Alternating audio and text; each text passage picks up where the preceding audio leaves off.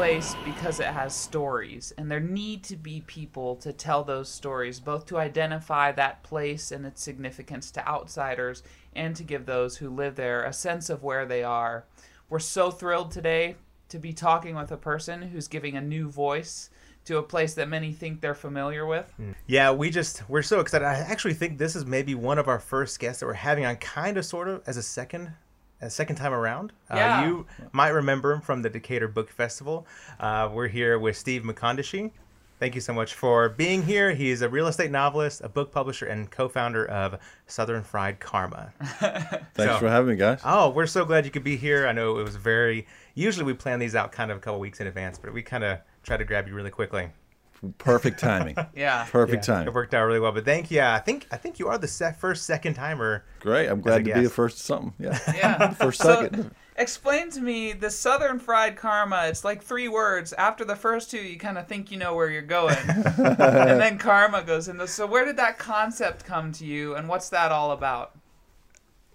Well, there's 2 ways. It's got 2 different meanings. There's the Southern Fried Karma and a novel I wrote called Line for a Living. One of my favorite characters in the novel is a guy called Daniel Hay. They call him Haymaker, and Haymaker's that sloppy friend that we may have all had. And he at one point and later in the novel starts to impart some of his kind of country wisdom, and he understands that the summation of his life is all the things that he's done, the good choices he's made, and most importantly, the bad choices he's made. Everything he's done has kind of led him to where he is. Yeah. And he views that as like that's his karma, but he puts a spin on that karma, and that it's like eating chicken gizzards. you know, he loves them. Yeah. and he knows they're bad for him, but he rolls them in flour and spices them up and fries them up, and then they're not chicken gizzards anymore. So that's the idea of Southern Fried Karma, is that we know who we are, and we all are choices, but we do what we can to make it edible. Yeah. And digestible for ourselves. That's awesome. So from a philosophical standpoint, it makes a lot of sense. That's where it is. But when people at book fairs or whatever ask me what Southern Fried Karma is, I say we're a multimedia company based out of Atlanta. We have an online literary magazine called The New Southern Fugitives. It comes out every week. We're really proud of that. Wow. And then we have a small press, independent press called SFK Press. We've got 8 titles coming out this year. Wow. We're dropping another one next month called Aftermath from a local Atlanta writer, George Weinstein. We're doing a novel contest to get 10 titles for 2019. Yeah. And then we're also, this summer, we're going to make a documentary film about Chris Benoit, who's a wrestler who he's originally from Canada, but about 7-8 years ago, unfortunately, on the steroid rage, he murdered his wife, his son, and killed himself in Fayetteville, near south of Atlanta. Okay. So we're doing a documentary film about that, and then we're also making a short movie. Short film called A Call to Prayer. We're working on the script for that right now. So, other than that, we don't have much going on. Sounds kind of slow. Yeah. Well, we're honored awesome. we're honored that with all that going on, you would take the time to drive up here from your office in the now infamous little town of Newnan, Georgia, to spend time with us. How have things been feeling in Newnan? I think Saturday afternoon, everybody just went. Yeah. There was the community just had a nice day just to kind of breathe a little bit. Yeah. And then Sunday afterwards, it rained, and it was washed it away. Yeah. And so that the aftermath, it was not any. It was the time before that, which was to me the most. It was just a fascinating study of how a community made choices about how to respond, and not within that community, individuals how Yeah. You responded. Yeah. Yeah. So for those who don't know, in Newnan, Georgia, which is a small town, about 40 minutes to an hour. In this traffic, an hour. Yeah. It's a good 60 miles from me. Yeah. And they were having a white supremacist rally there. So there are images on the media of these giant swastikas burning, and it was actually, so to those from a distance who are watching this, it may confirm stereotypes that they had, but it wasn't actually Southerners doing this, right? It was white supremacist groups from Michigan or from out of state who picked the town to hold a rally. And so the head of the NSM, whatever it's called, the National Socialist Movement, is from Michigan, Dearborn, Michigan, I believe. Okay. And if he's not Dearborn, I apologize to Dearborn, but he's from Michigan. But they were holding a rally, and they have one annually in Temple, Georgia, which is the next county over. Oh, okay. And and the Southern Poverty Law Center has identified that town as having no offense to Temple, but there's a hate group based out of Temple. Sure. So they have they were having their rally there. We're the next biggest town over. Okay. And that's how they applied for a permit to use the park. Yeah. And the city didn't have any basis not to grant it, so bingo. Yeah. Here come the Nazis are coming to town. Yeah. And you said you started to describe the feeling leading up to the... Yeah, so it was... I heard about it. I walked into the office, it was about 3 weeks ago. Mm-hmm. And one of the people that works for Southern Fried Karma said, "Wow, what are we going to do about this neo-Nazi rally?" Yeah. And I'm like, huh? Yeah. Wow. Nobody had heard of it. My daughter said, yeah. So it broke on, for us, it broke on Facebook first. Yeah. Wow. Social media, kind of, and then we're like, oh, ain't no, nah. Yeah. I didn't want to believe it at first. Yeah. So then that's the first why and why. It's kind of the acceptance of where it was. Mm-hmm.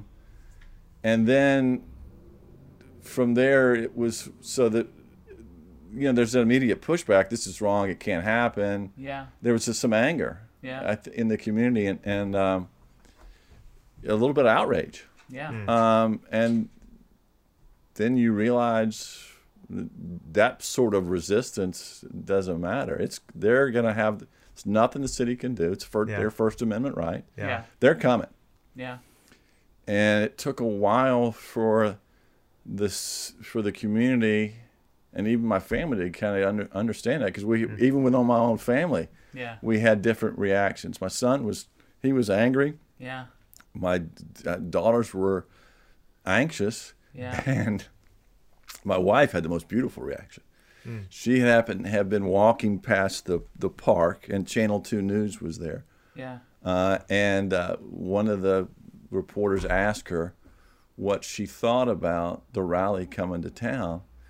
And my wife says, "Good thing, bad thing, who knows?"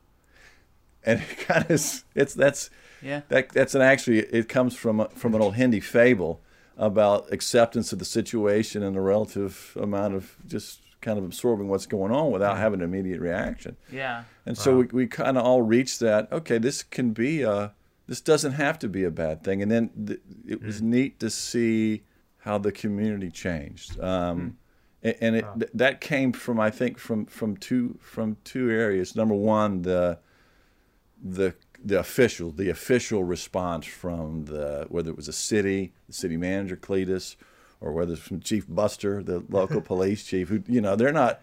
This isn't their bailiwick. We have the taste of Newnan. We film movies there. And that's what their big deals. And so now this is a real problem. Mm-hmm. But the city responded in a proactive way. And they did what you do, is you plan for they planned for the worst. Mm-hmm. And the community, whether it was the local churches or the other communities, said the city's they're gonna plan for the worst, and we're gonna manifest the best. Wow. And so they decided the night before that we had a rally in the city. There was a piece in the park planned for Earth Day the day after. So the initial it looked good, but it was interesting the closer we got, how the switch got flipped a little bit, and the anxiety went up. Yeah, sure. Yeah. As it would. Yeah, because and I have never, you hear about certain things, and then all of a sudden, oh, they're going to be down the street. Yeah. And so as the closer we got, and the more people I talked to, you could sense the anxiety going up, and it became, make sure your homeowner's insurance is paid up. Okay. All right, and make sure you're not at home, and there was actually, and I hesitate to use the word, but you hear about fake news and social media posts, and there was one post that really created the most anxiety among people.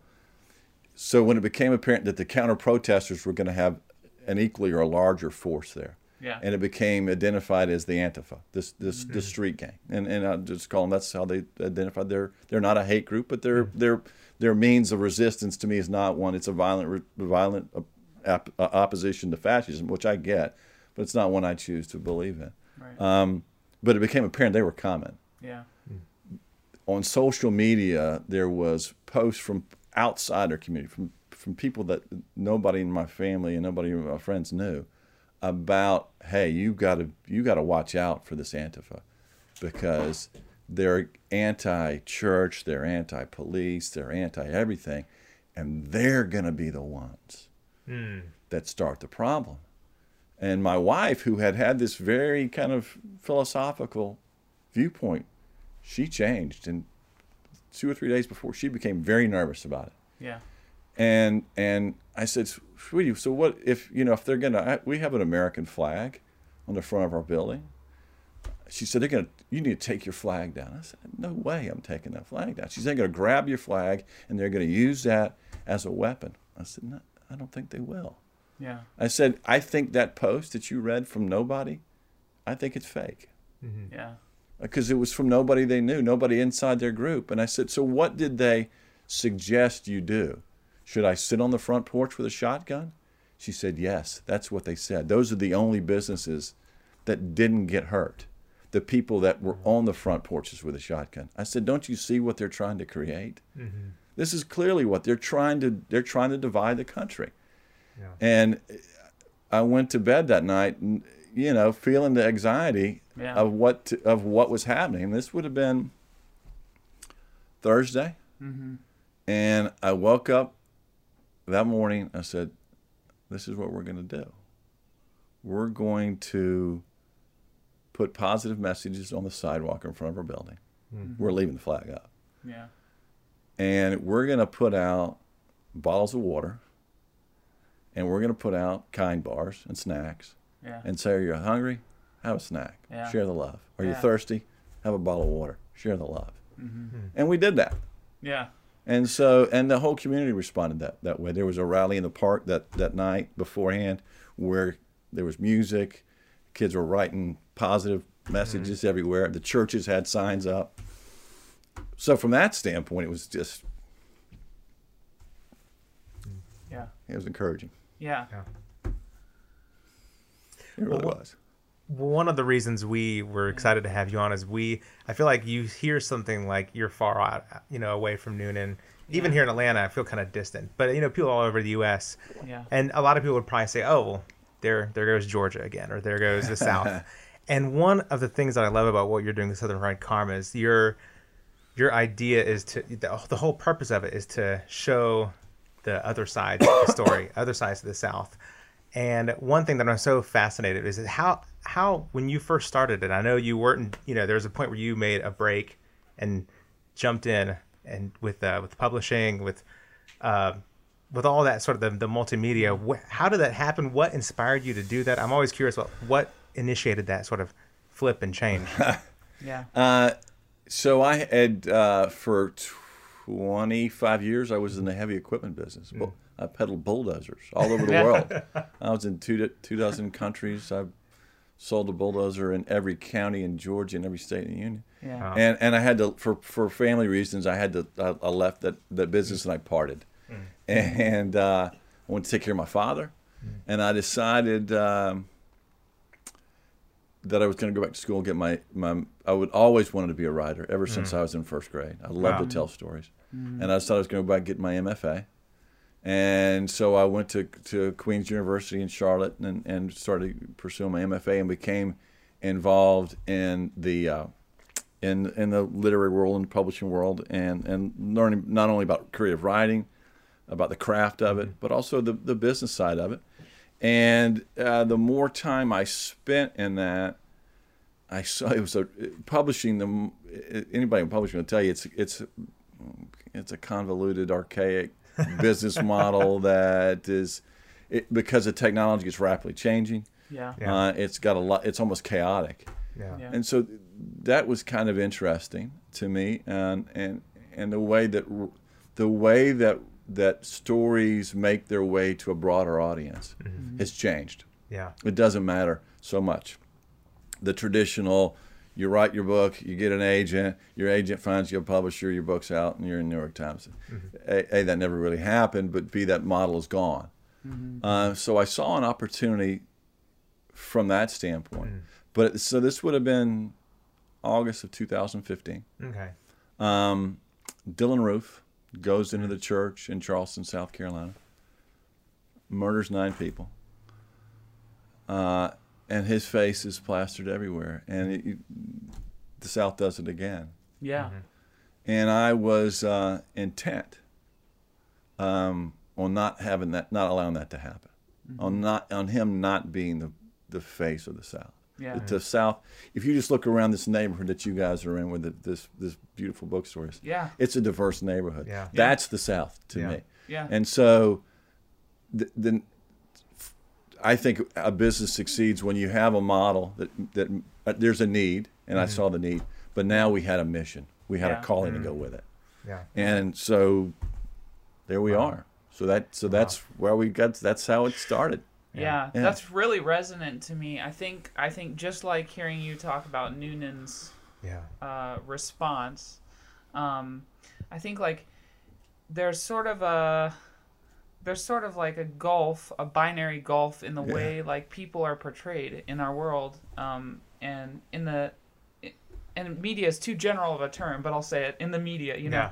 There's like a gulf, and the loudest voice on either side gets amplified, and we just need people like you, or, you know, like we need voices to say there are real and complicated people living in the middle of this, and to tell those stories. So I appreciate what you're doing, and hope it's an encouragement to the storytellers in any neighborhood who want to say our place is misunderstood. We got to tell that story. That's a really beautiful.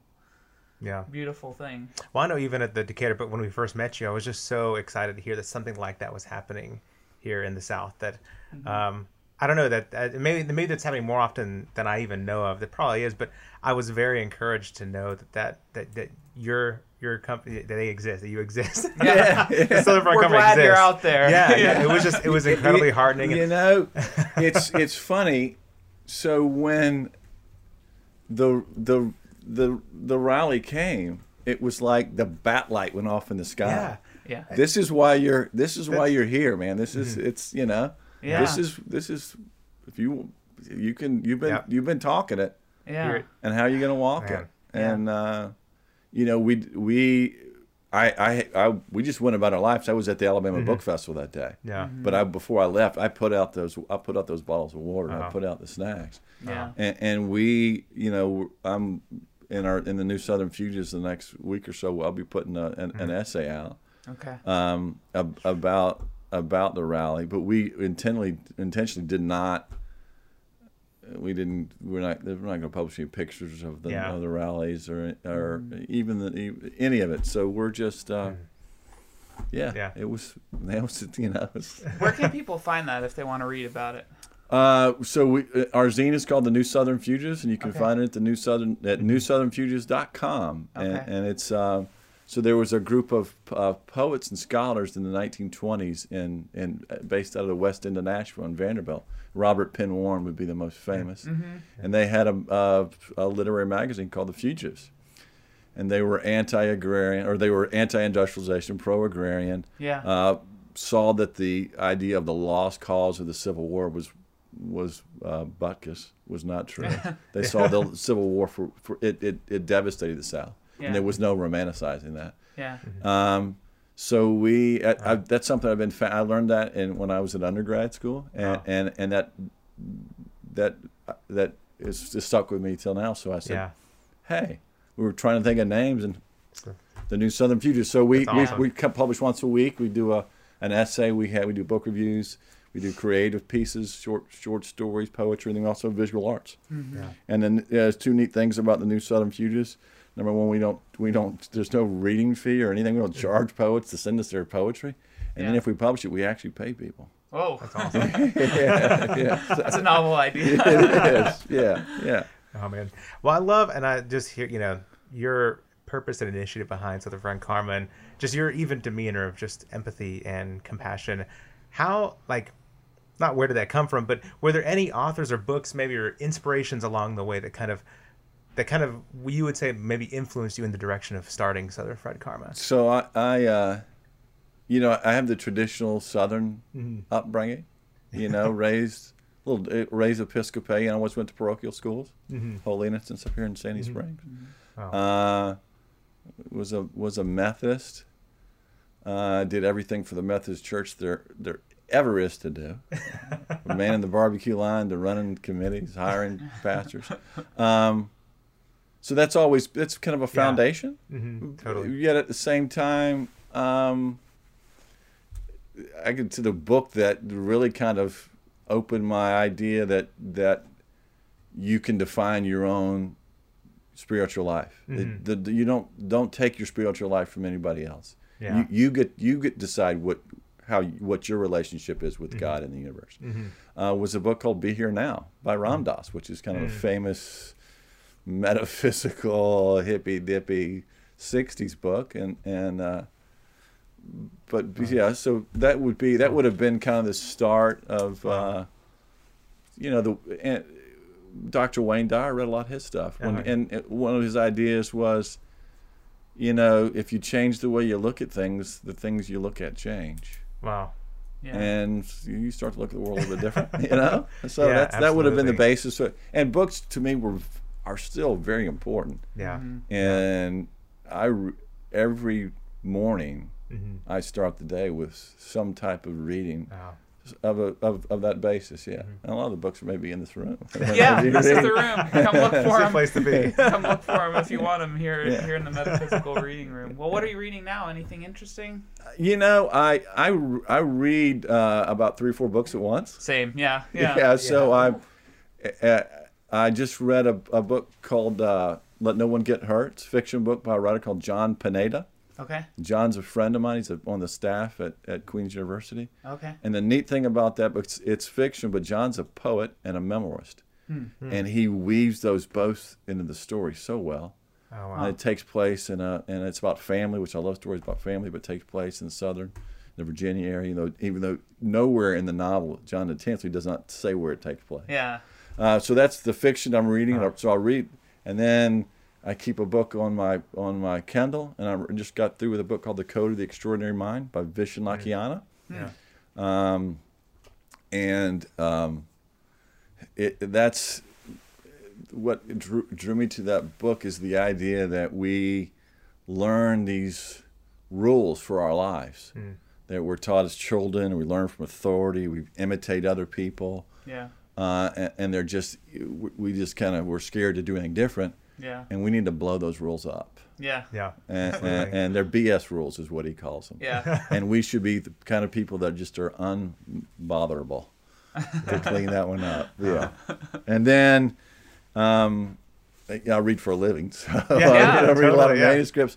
But then I'm reading I take one book every morning and I read just a couple of pages of it. It's it's a book from the Hindi faith. It's about they're one of their gods called Hanuman.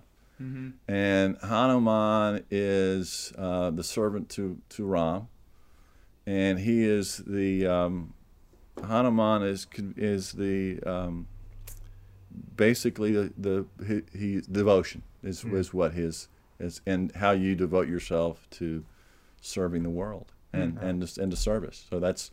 I'm reading about and they have their fables. It's the fable of Hanuman. It's interesting. Yeah, it's pretty. Yeah. I love primary text reading. A lot of just going back to the stories that initially meant something to the. Absolutely. Yeah, that's cool. Well, we've been very grateful to hear a firsthand account of what happened in Newnan. I think we were watching it, being like, should we go down? Is there something helpful that we can do? And I actually had friends who went down with Antifa and were interested in punching Nazis. I relate, man. So did I. Yeah. So you hear to hear the different sides of what went on. We're really grateful, and for the work you're doing to give a voice to a misunderstood place. I moved down here from Chicago. Sure. And I moved down for the immigrant community. But there are all these dynamics that are interesting. Like, I came from Chicago to the South having believed some of the stories that are out there about the South. And what I realized when I came down here from Chicago is that the city I was coming from was far more segregated in terms of Chicago, people groups stay in their own neighborhoods. They have their own. Whereas Atlanta, for all its problems, and this region in general, has or is in the process of reckoning with some of their deeper problems, and those stories have been and are being told. So I was just surprised by the complexity of life here and by how much is praiseworthy. In this region. So I'm glad you're doing that. Yeah, absolutely. So just real quick, what's the website that people can check if they want to find out more about Southern Fried Karma? And then could you name maybe one or two titles that are interesting that we can look out for in the next? Yeah. So the mothership is southernfriedkarma.com. Okay. And then from there you can find SFK Press and the New Southern Fugitives. Okay. Awesome. He's a local, one of the titles coming out in the fall, right before the midterm elections, a book called American Judas. Okay. By a local writer named Mickey Dubrow. Okay. And it is it's fiction, and the premise is that the wall of separation between church and state evaporates, and fundamental Christianity becomes the law of the land. And a free-spirited young couple, the husband is Jewish, the wife is basically has to maneuver this world, and it's set in D.C. Wow. It's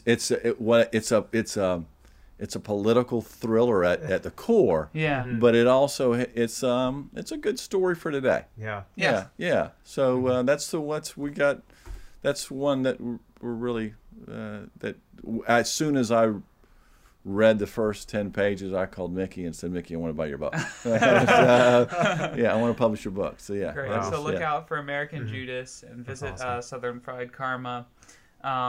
If you hear this podcast and you think the sound of that room full of books sounds appealing to you, come in and shop here at Atlanta Vintage Books. And on your way out, let them know that Tim and Ian or Ian and Tim sent you, and they'll give you a little 10% discount on your purchase. We love it when our listeners come into the bookstore because there's something about real physical community that transcends what you can hear flying around on the internet. Just come and meet some people. Look at pull down some books and look at them. So definitely. We really encourage that. And that's what I love with what you did during the protests, the bringing out water and bars like that.